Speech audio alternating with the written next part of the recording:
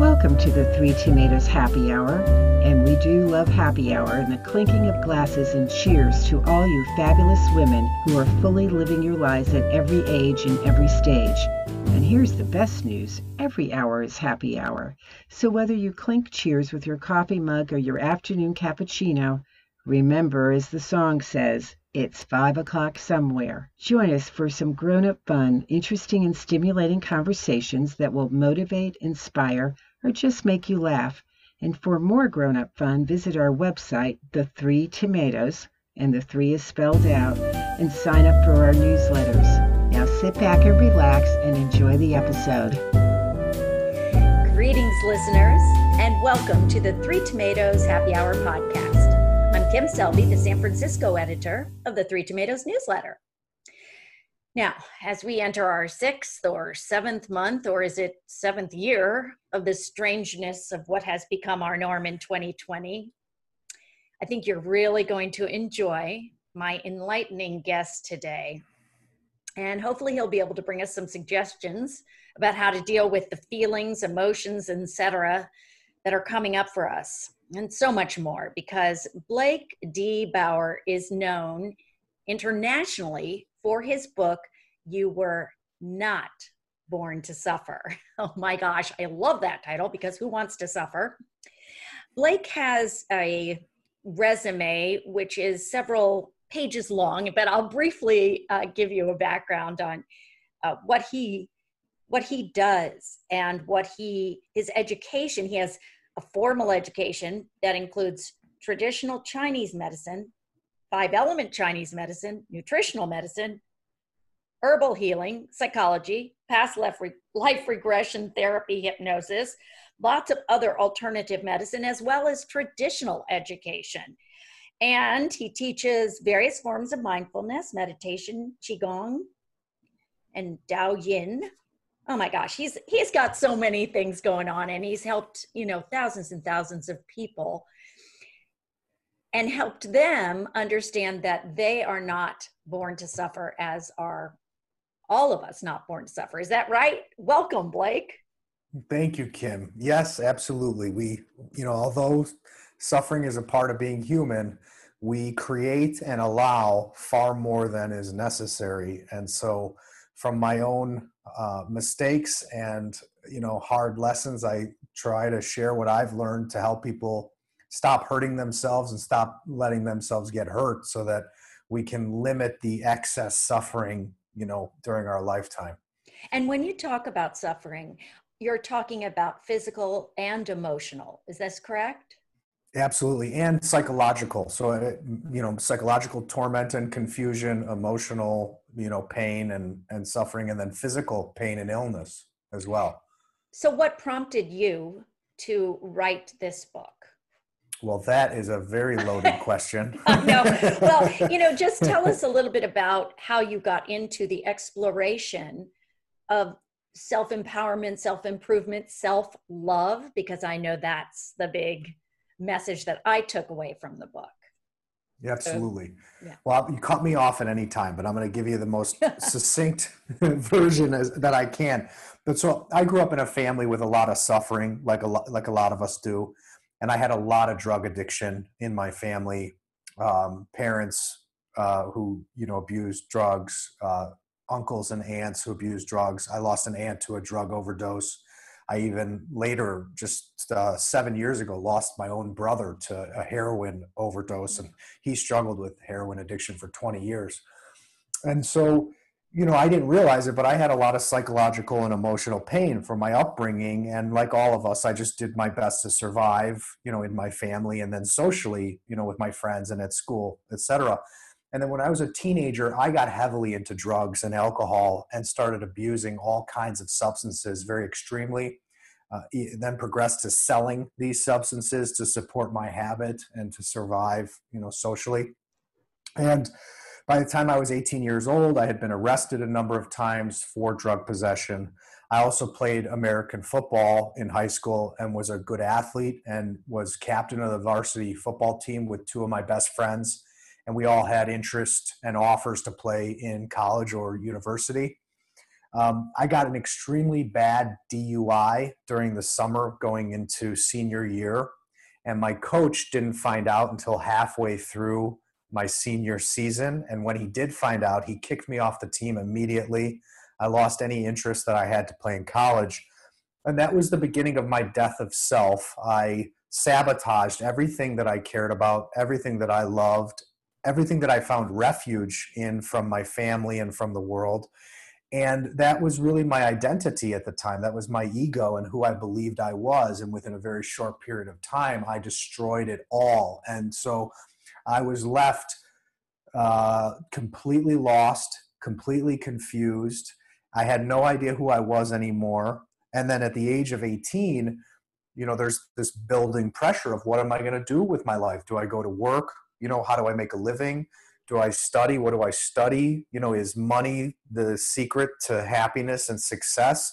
And so I was at the age of 18 waking up completely tortured by my thoughts and emotions to the point of paralysis, whereas a lot of my peers seemed to be okay and just kind of going with the flow.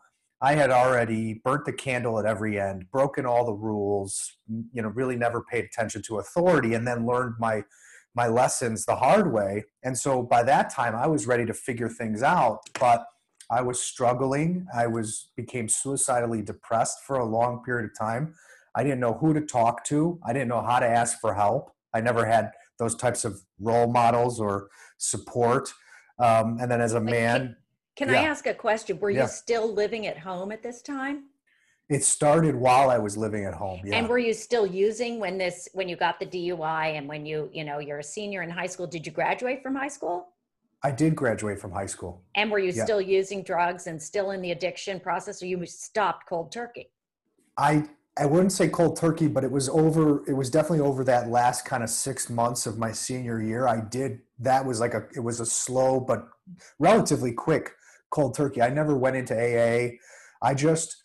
Between what I had done to myself, I shamed myself in the entire community. I was like, on the cover of the sports section all the time. And, and then all of a sudden I'm in, I'm in the police blotter and all the families are talking, and you look back and you think, oh, he was young. It's not a big deal. But at that point, that was my everything. Of course. And at home, I didn't know how to open up. So I couldn't really ask my parents for help. And I didn't realize I had shut a lot, locked a lot away emotionally from not having my biological father in my life. And these were things I just wasn't aware of. And so I had a big ego and I had a lot of pride. And so I just thought I had to suffer through this and figure it out myself. And I did eventually, but it was a very, tough, dark road. And so at 18, to keep this abridged, at 18,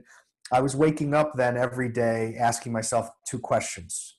How do I free myself from this suffering? Because I felt intuitively that life wasn't meant to be so painful. I wasn't meant to be suffering so much psychologically and emotionally.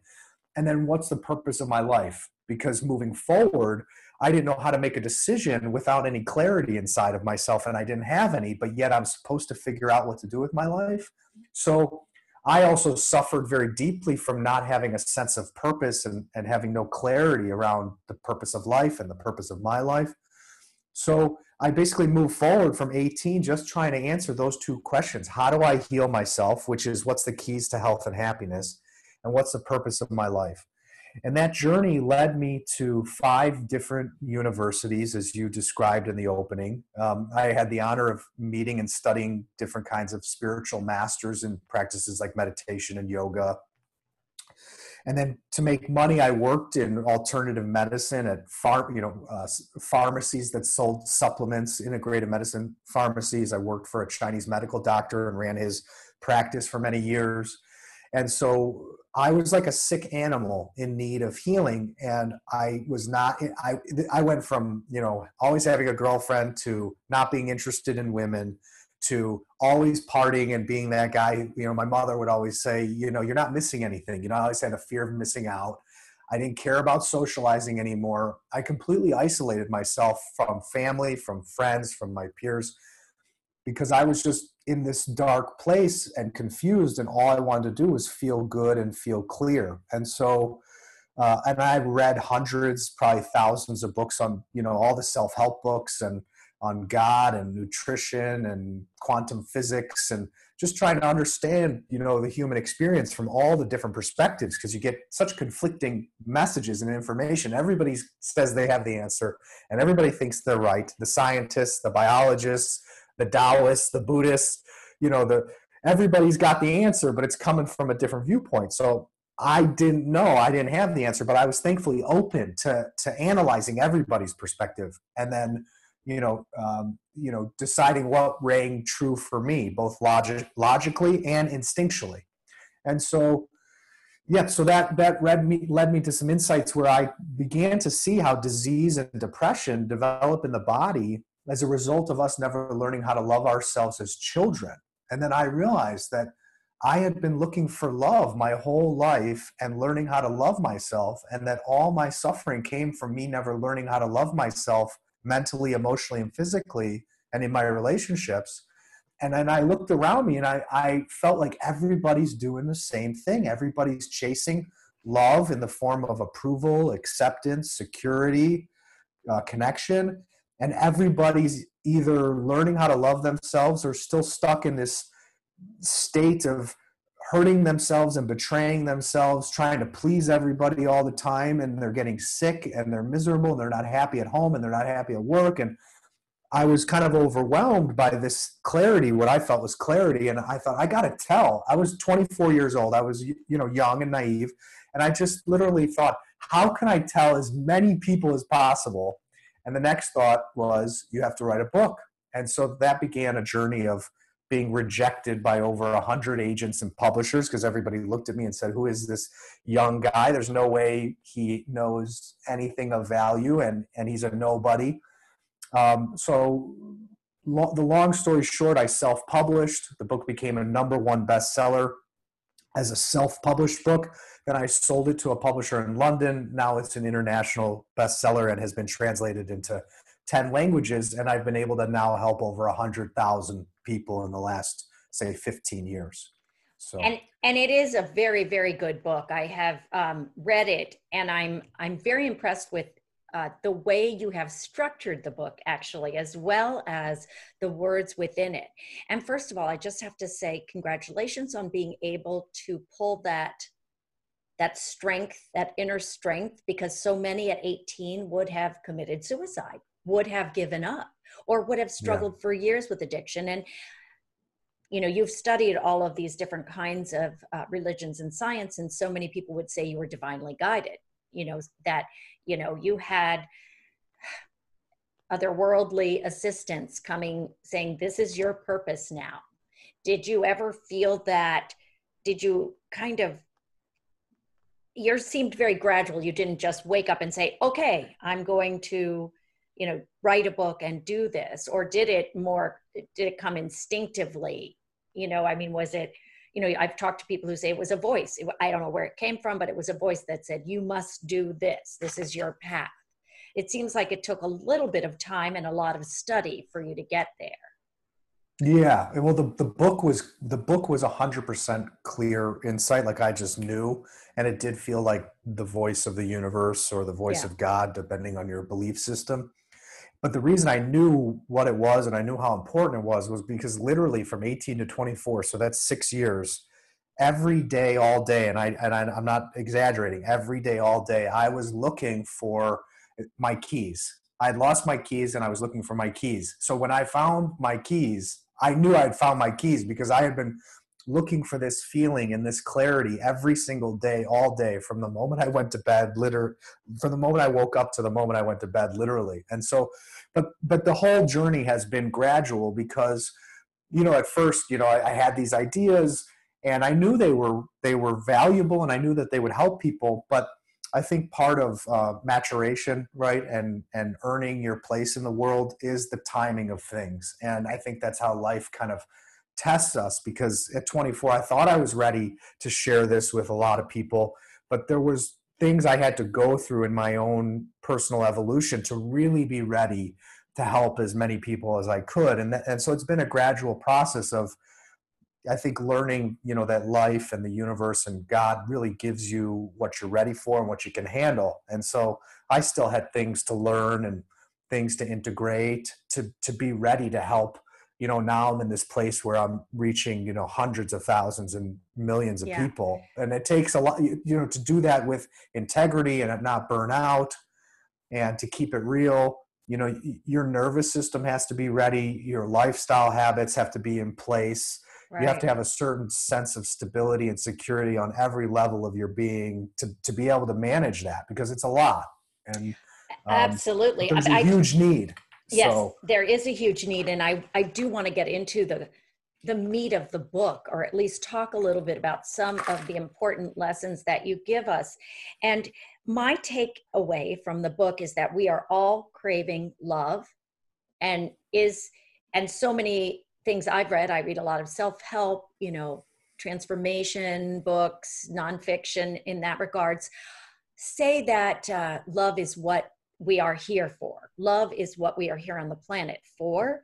And through your book, my understanding is, and I know this just from growing up this way, you have to love yourself first. And you give some really great, just to let everybody know, every chapter begins, and I love this, with a mini meditation. I mean, you're not speaking it, but you tell us to take a deep breath. You tell us to go within. And I think that is such a great reminder. I'm just telling people that because I love the way the book is structured. And then at the end of each chapter, I really appreciate in this time in which we find ourselves where anxiety is running high. It's a notebook. Emotions are going off the charts. Some days we feel great. Some days we're freaked out and really go deeper and explore. Do you have any suggestions? I mean, do you actually counsel people one-on-one? Has transpired in our life, or how we are so much feeling anymore. Today? I used to full time. Giving our power away now to, I don't. As it were.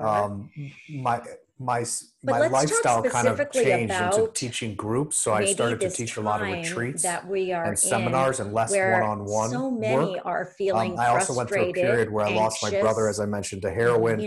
And then my mother got sick important for us to love ourselves so that we can love others. And then my stepfather, who raised me, got sick and ended up passing away. So I had a lot of personal responsibilities with my family. So I started to do less of the one-on-one work and then just would go and do these group events every couple months. So not so much personally, but I did recently do a retreat, and I've been a lot of interviews, and I do think that there are some things to keep in mind that can really help us during this time. Can you share some of those? Yes, absolutely. I didn't know if you wanted me to go into that. I think one thing that's really important for people who are listening, which I'm sure that they've realized now by this point, is that not having your usual outlets that bring you joy, or that might have been distractions for you, and being stuck at home with maybe family or a partner, and which brings its own set of issues. It's really important to have time for yourself every day. So I think just getting out of the house, going for a walk, going for a drive with, listening to music, listening to a podcast you like. I think we all, for our sanity, need a little bit of time and space for ourselves every day in general, but particularly with everything that's going on. Like I said, a lot of people are at home with, their partner or spouse, and then you've got the children at home. A lot of people, their kids are not in school. So there's a lot of factors that limit our ability to just think for ourselves and be with our feelings and listen to our inner world. And so everybody needs some time on their own, in their own energy, to hear their own thoughts, to hear their own inner prompts, and then also to self-care, to go for a walk or have a cup of coffee with a friend or listen to a podcast, something that fills you up, that nourishes your soul, gets you out of the house a little bit. Is critical. And then the other thing that comes to mind immediately is the topic of kindness. I think a lot of people are really suffering right now because they don't have the tools to work with their thoughts and emotions. And I have a friend who I went to high school with who committed suicide a couple weeks ago. And I know the suicide rates are very high domestic violence is very high. People are drinking more alcohol and smoking more pot at home because they're bored and they can't go out. So I would say, please not only be kind to yourself, which we can talk more about practically how to do that, but keep in mind that when you're walking down the street, you're in the grocery store, you're getting on an airplane, that everybody's really challenged inside right now. And there's a lot of instability psychologically and emotionally. And so it's very easy to say or do something that puts someone over their edge right now. And the media doesn't help. And then we've got this election coming up, and it looks like the second wave is coming now. So we really got to be gentle with each other, because we're all being tested right now. So I think that that's really important to just keep in mind. Yeah, I think those are really valid and worthwhile suggestions to take to heart, especially being kind to yourself and to others, because you don't know what they're going through, right? Absolutely, yes. So a couple of points from your book that I thought were really interesting and will be valuable to everybody. Well, the first one, of course, is we need to love ourselves truly. And I know you give tips, and there's a lot of life lessons and lessons that we can learn in this book to delve deeper. As I said, it's like a workbook. And you said we never learned how to break through our fears of losing love and security to be true to who we are.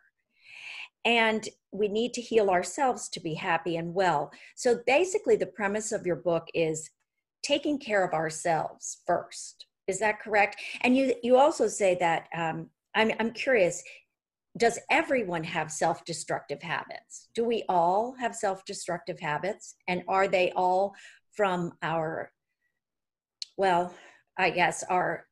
parents of origin, from the way we were brought up, or is it in our DNA? Because I have questions about that, because I was adopted and I found out I was adopted as an adult. But I'm always curious when I hear, it's a life situation that made you who you are today. Does it go back as far as in the womb? Could I have feelings of abandonment from that? I don't know what your thoughts are on that. Absolutely. Again, we just cut out Okay. for I know we can come back. And so was the question about our limitations from family of origin and those, where those habits come from? Well, I'm curious about how, if everybody has self-destructive habits, where did they start? Why don't you tell us that? Absolutely. Well, so I think the answer is yes. They do start in our childhood, and they do begin genetically at conception with mom and dad's,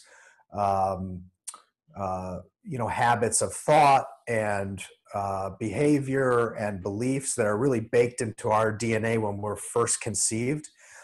And I think that these self-destructive habits have been passed down for generation to generation because they're very much tied up with human survival, right? We all know that we often live in fear and survival mode just to get through the world, to get through the day, to pay the bills, to put food on the table, to keep a roof over our head. And then once you have those basic needs met is when these higher order needs or these deeper needs start to open up, like the need for love, the need for fulfillment, the need for meaning in your life, the need to feel like your life has purpose. And often when you're so worried about your survival needs, those things, take a back seat, because the primary thing is I just need to survive. I need to survive my family. I need to survive the world. I need to put food on the table for my family. I need to protect my family. And those are very real. They're very valid. And there's nothing really wrong with them. But we have this over energy on getting stuck in fear and limitation, even when all your basic needs are met. So what happens is your nervous system, your brain, and your lifestyle are all conditioned to stay in that fear, that fight or flight survival mode. So even after you have a roof over your head, you have a stable source of income, you have food on the table, you're taking care of yourself, you're taking care of your family, you're still stuck responding to life from that fear-based place because you haven't learned better, and this has become all you know. And for a lot of us, it works. Even if it doesn't get us everything we want, it has it has led to security of some sort. It has led to surviving the world. It has led to creating some sense of security for a family. So I think everybody does, to some degree, have these self-destructive habits baked into their DNA, into their nervous system, which are learned very early on from family and then society, and then are perpetuated by both family and society, because typically everybody's kind of doing the same thing. And so we call that normal. So when someone becomes divergent and says, I want to take care of myself better, and it's not always about, being a martyr and putting everybody else's needs first, that then those people are faced with, am I selfish? I feel guilty that I want something for myself. Am I a bad mother? Am I a bad father? Am I a bad daughter? Am I a bad friend because I want to say no?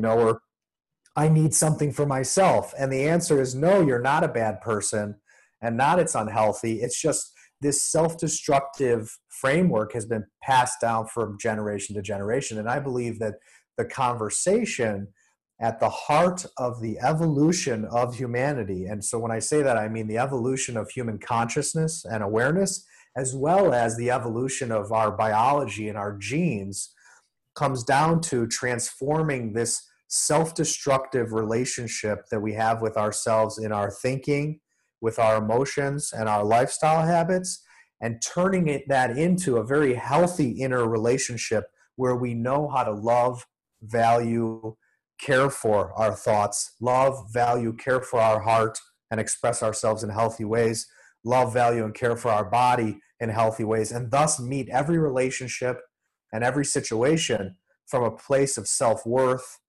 and healthy self-esteem and valuing ourselves, instead of getting afraid, shutting down, going into survival mode, just trying to please or survive the situation. And so I believe that is the evolution of humanity. And talking about that concept, I think everything in the world and in our relationships is a mirror of our relationship to ourselves. So my view is that the reason why we are destroying the planet is because we are so self-destructive. We're so disconnected from ourselves and thus self-destructive that we say things we don't mean, we mistreat people, we throw things out the window, we litter and garbage. And, I always think when I see someone smoking a cigarette and they throw the cigarette butt on the ground, I think, who the hell is going to pick that up? Exactly. But we're so disconnected from ourselves that we're not even aware of that narrative. We're not even aware of that dynamic. But that's because we're just so trapped in our own little small world, disconnected from who we really are. And then we have all these habits to numb out, like smoking too much, drinking too much, eating too much, working too much, shopping too much, excess, because we're numbing out to all these deeper feelings and deeper needs and deeper desires. And so, the most important question is, how do I love and value and honor myself mentally, emotionally, spiritually, physically every day, so that I can be the most loving, kind person possible, which then makes me of benefit to the people around me, instead of being resentful, angry, bitter, manipulative, which are all symptoms of not knowing how to love, honor, and value yourself. I love the way you said that. That's so important for us. And I know that so many of us are people pleasers. Well, I mean, obviously not everyone in the world, but I happen to be one of those. And I know a lot of people who are. And for my whole life, I said yes more than I probably needed to. Now, I'm a big proponent of the art of improv, where we say yes but that's a different story. I wanted to please people, so I would volunteer for this and I would volunteer for that. And I guess it's something that we all have to realize, that we're not being selfish when we take time for ourselves. And I believe, as I'm sure you do, that this time, what we're experiencing is a wake-up call, shaking us, saying, okay, look at what's going on in the world. Instead of being a fear-based society, we need to take care of ourselves. and take care of the planet. If I see one more mask on the ground, I mean, no one's going to pick up a mask, right? I agree. Exactly. That was really interesting, what you said about that. But I think that taking care of ourselves is something we neglect to do. And, Yes. and so what would be like 3 easy things that we could do to honor ourselves, to nurture ourselves with, I guess we need to give ourselves permission to know that we're not being selfish, right? I mean, would that be Yeah. something? Well, I think it's actually shifting the view, because what if I told you, Kim, that I think everybody is selfish Mm-hmm. and that it's actually human nature and that there's nothing wrong with it? Because if you look at an apple tree, for example, the apple tree needs to be selfish. It needs to take up nutrients and water from the ground. It needs to take up sunlight. It needs the carbon dioxide in the atmosphere to do what? To become of benefit to the environment around it. So a tree, a beautiful apple tree, cannot grow into this source of shade and oxygen and then apples and firewood, all these wonderful things, if it doesn't selfishly get what it needs. And I know you and your listeners, by this point in our life experience, we know that if we don't fill our cup up, we are going to be resentful. We are going to be bitter. We're not going to want to give, and especially if we're not appreciated, it's only going to be worse. And so a theme that's really been on my mind, and the theme that popped into my head as you were just talking, is that, Kim, we have to be the ones that say it matters. And it always comes back to that. And that's part of the reason why we would go and volunteer, like you said, and, say yes and please, is because deep down, we want to be appreciated for who we are and what we do. And we want to feel that we matter. And so often, to our detriment, we seek to feel that we matter to other people by doing for them, by pleasing them, by being of service. But the shadow of that is a lot of times it's coming from, we never learned just to say, I matter. I have value in and of myself because I exist and I'm worthy of love. I'm worthy of health and happiness just because I exist. And that goes back to just not knowing how to say my feelings matter, my needs matter, and my desires matter. And so if you think about it, in any moment, in any day, in any situation, you are feeling something, and what you feel is connected to what you need and what you want. And you're either honoring that or you're not. And so the most important and the simplest thing to start doing is to know that if you want to feel like you matter to the people around you and not keep burning out and ending up heartbroken, you need to say, my feelings matter, my needs matter, my desires matter, and what I give in this situation, at work, at home, this friendship, this relationship, it matters, and it needs to be appreciated, or else I don't want to give it anymore. And so the next part is communicating that effectively. So we need to start to use these specific phrases. So for the listeners, you need to take note of these specific phrases, which is, I feel, I need, and I want. Because, Kim, if you and I were in a relationship, and before we learned these tools, if you said something to me that triggered me and I felt hurt and angry, I would likely say to you, F you, you're such a, go F off. I would swear, I would, point my finger at you. I would probably be abusive if I was hurt and angry, because I never learned how to express myself in a healthy way. When the truth is, I just feel hurt and angry, but I don't know how to say that. So that's why those phrases are so powerful, because as soon as I can say to you, Kim, and especially if you're someone who cares about me, if I can say, I feel so hurt right now by what you just said, if you really care about me, you're going to open and want to understand and fix it, as opposed to if I start swearing at you and calling you names, you might care about me, but your ego, your defense mechanisms are going to pop up. And then it just becomes an argument or painful, back and forth, which obviously we all know ruins our relationships. Right. And so, what I was going to say is this, what comes to me is, I wish I'd known these things and these tools and these words to use when I was raising children. I mean, this would be such a valuable every parent should have to take this class, or colleges should offer courses in, how to deal with yourself, with your, I've always thought that, with other people, how to communicate, because you get so much more out of life. And I think you're right. I mean, I didn't grow up that way. I think I had a great childhood, but no one ever said those three things to me. And exactly. We didn't have fighting in my house, so that wasn't the issue, but I can see how important those, I just want to repeat those. I feel, I need, and I want. And you're right. I love the fact that you said everybody is selfish, and we need to be selfish. And I think we feel that that's being selfish. Saying those three things sometimes feels like we're being selfish, but I don't think it is at all. And those are great reminders. Yeah, absolutely. And if Kim, if we think through this all the way, let's say I don't know how to do that. And so instead I keep all that in, and all I try and do is please you, or, I try to please you and keep the peace.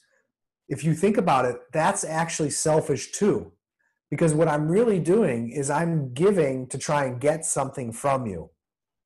Right. And so when you're living a lie and hiding your feelings, your emotions, and your needs, you're selfishly protecting yourself. So you're still being selfish. That's just unhealthy selfishness, which is self-destructive and leads to illness, addiction, and lots of life problems. Whereas when you're authentic, open, honest, you take accountability for what you feel, that's the healthy form of selfishness, which leads to the best outcomes for everybody involved. So we have a very twisted belief system around selfishness and self-love, which needs to be healed. Yeah, absolutely. We're running out of time, but I could talk to you forever about this because the book is fascinating. We barely scratched the surface of it. And, one of the things we didn't get into, which I would like to, is we can't right now, but I think is important, especially for a lot of our listeners who are over a certain age, is finding our purpose and passion, and that it is never too late to do that. I mean, you were very fortunate to have found yours, but is there anything you would like to give us a tidbit or a question to ponder, or, you did with those three, I love that, or something that we can take away to help us before we say goodbye, like maybe one of the things that in the end of one of your chapters, that a question that we could ponder that might help 100%. Us discover. Well, on the topic that you just mentioned, I think a lot of people don't know what brings them joy. As you were talking about that concept of that inner spark, we don't know what lights us up and turns us on because we've been so busy being a good girl, a good boy, being a good husband, a good wife, a good mother, a good father, trying to kind of tick those boxes in our family and in society, that a lot of us are lost to ourselves. And so what I would do is make a list of all the things that bring you joy and all the things that you're curious about that you never gave yourself permission to explore. For example, when I was 20, and going through this journey, I had one class I wanted to take that I never took, and that was on creative writing. And I never gave myself permission to explore it because I thought it's not practical. It's not going to help me make a living. I'm already on this unconventional path. But now, just a couple years ago, I allowed myself to explore it because I had finally reached a place in my life where I thought, I'm secure enough that I can go explore this part of me, this creativity that I had neglected, and I absolutely love it. And so I've got these really cool big projects on the horizon because of it. And so a lot of us just don't even know what brings us joy because we never gave ourselves permission to explore it, or we were at a point in our life where we didn't have access to it. Maybe we lived somewhere where we didn't have access, or we grew up in a time where we didn't have access. So my advice is go take that class, go paint, go write, go to that city you were always just a little curious about. Even if there's just an inkling, just go try it. And if you don't love it, that's it. At least now you turned over the rock. But if you might go take this writing class or this poetry class or this painting class or this, or you might want to get a degree or a certificate in something that you never gave yourself permission to because you said, my kids are more important, my husband's more important, my providing for my family is more important. So that's not really practical. I'd say you will die with a lot less regret if you give yourself permission to just go explore these things for the sake of exploring yourself and finding some joy. I love it. Our purpose is very much tied up with those things. Right. Yeah. I'm a big believer in all of that. And I thank you, Blake, so much for being here today and sharing your information. You're a wealth of wisdom. You have so many things to say. And the book, You Were Not Born to Suffer, I love it, because who wants to suffer, right? I mean, we all want happiness, and we all have to learn to love ourselves. And you give some great tips and ways to explore the things we love. Or I just really enjoyed reading some of the exercises, and I look forward to doing them. So I love one thing you said, and I'll close. We already have everything we need within ourselves to fulfill our life's purpose and realize our greatest potential. And I want to thank you for those words, because it's so true. So true. So thank you so much, Kim. Thank you, Blake, for sharing your time here with us today. And I highly encourage everyone to get this book. I loved it. It was great. Well, thank you for having me. All right.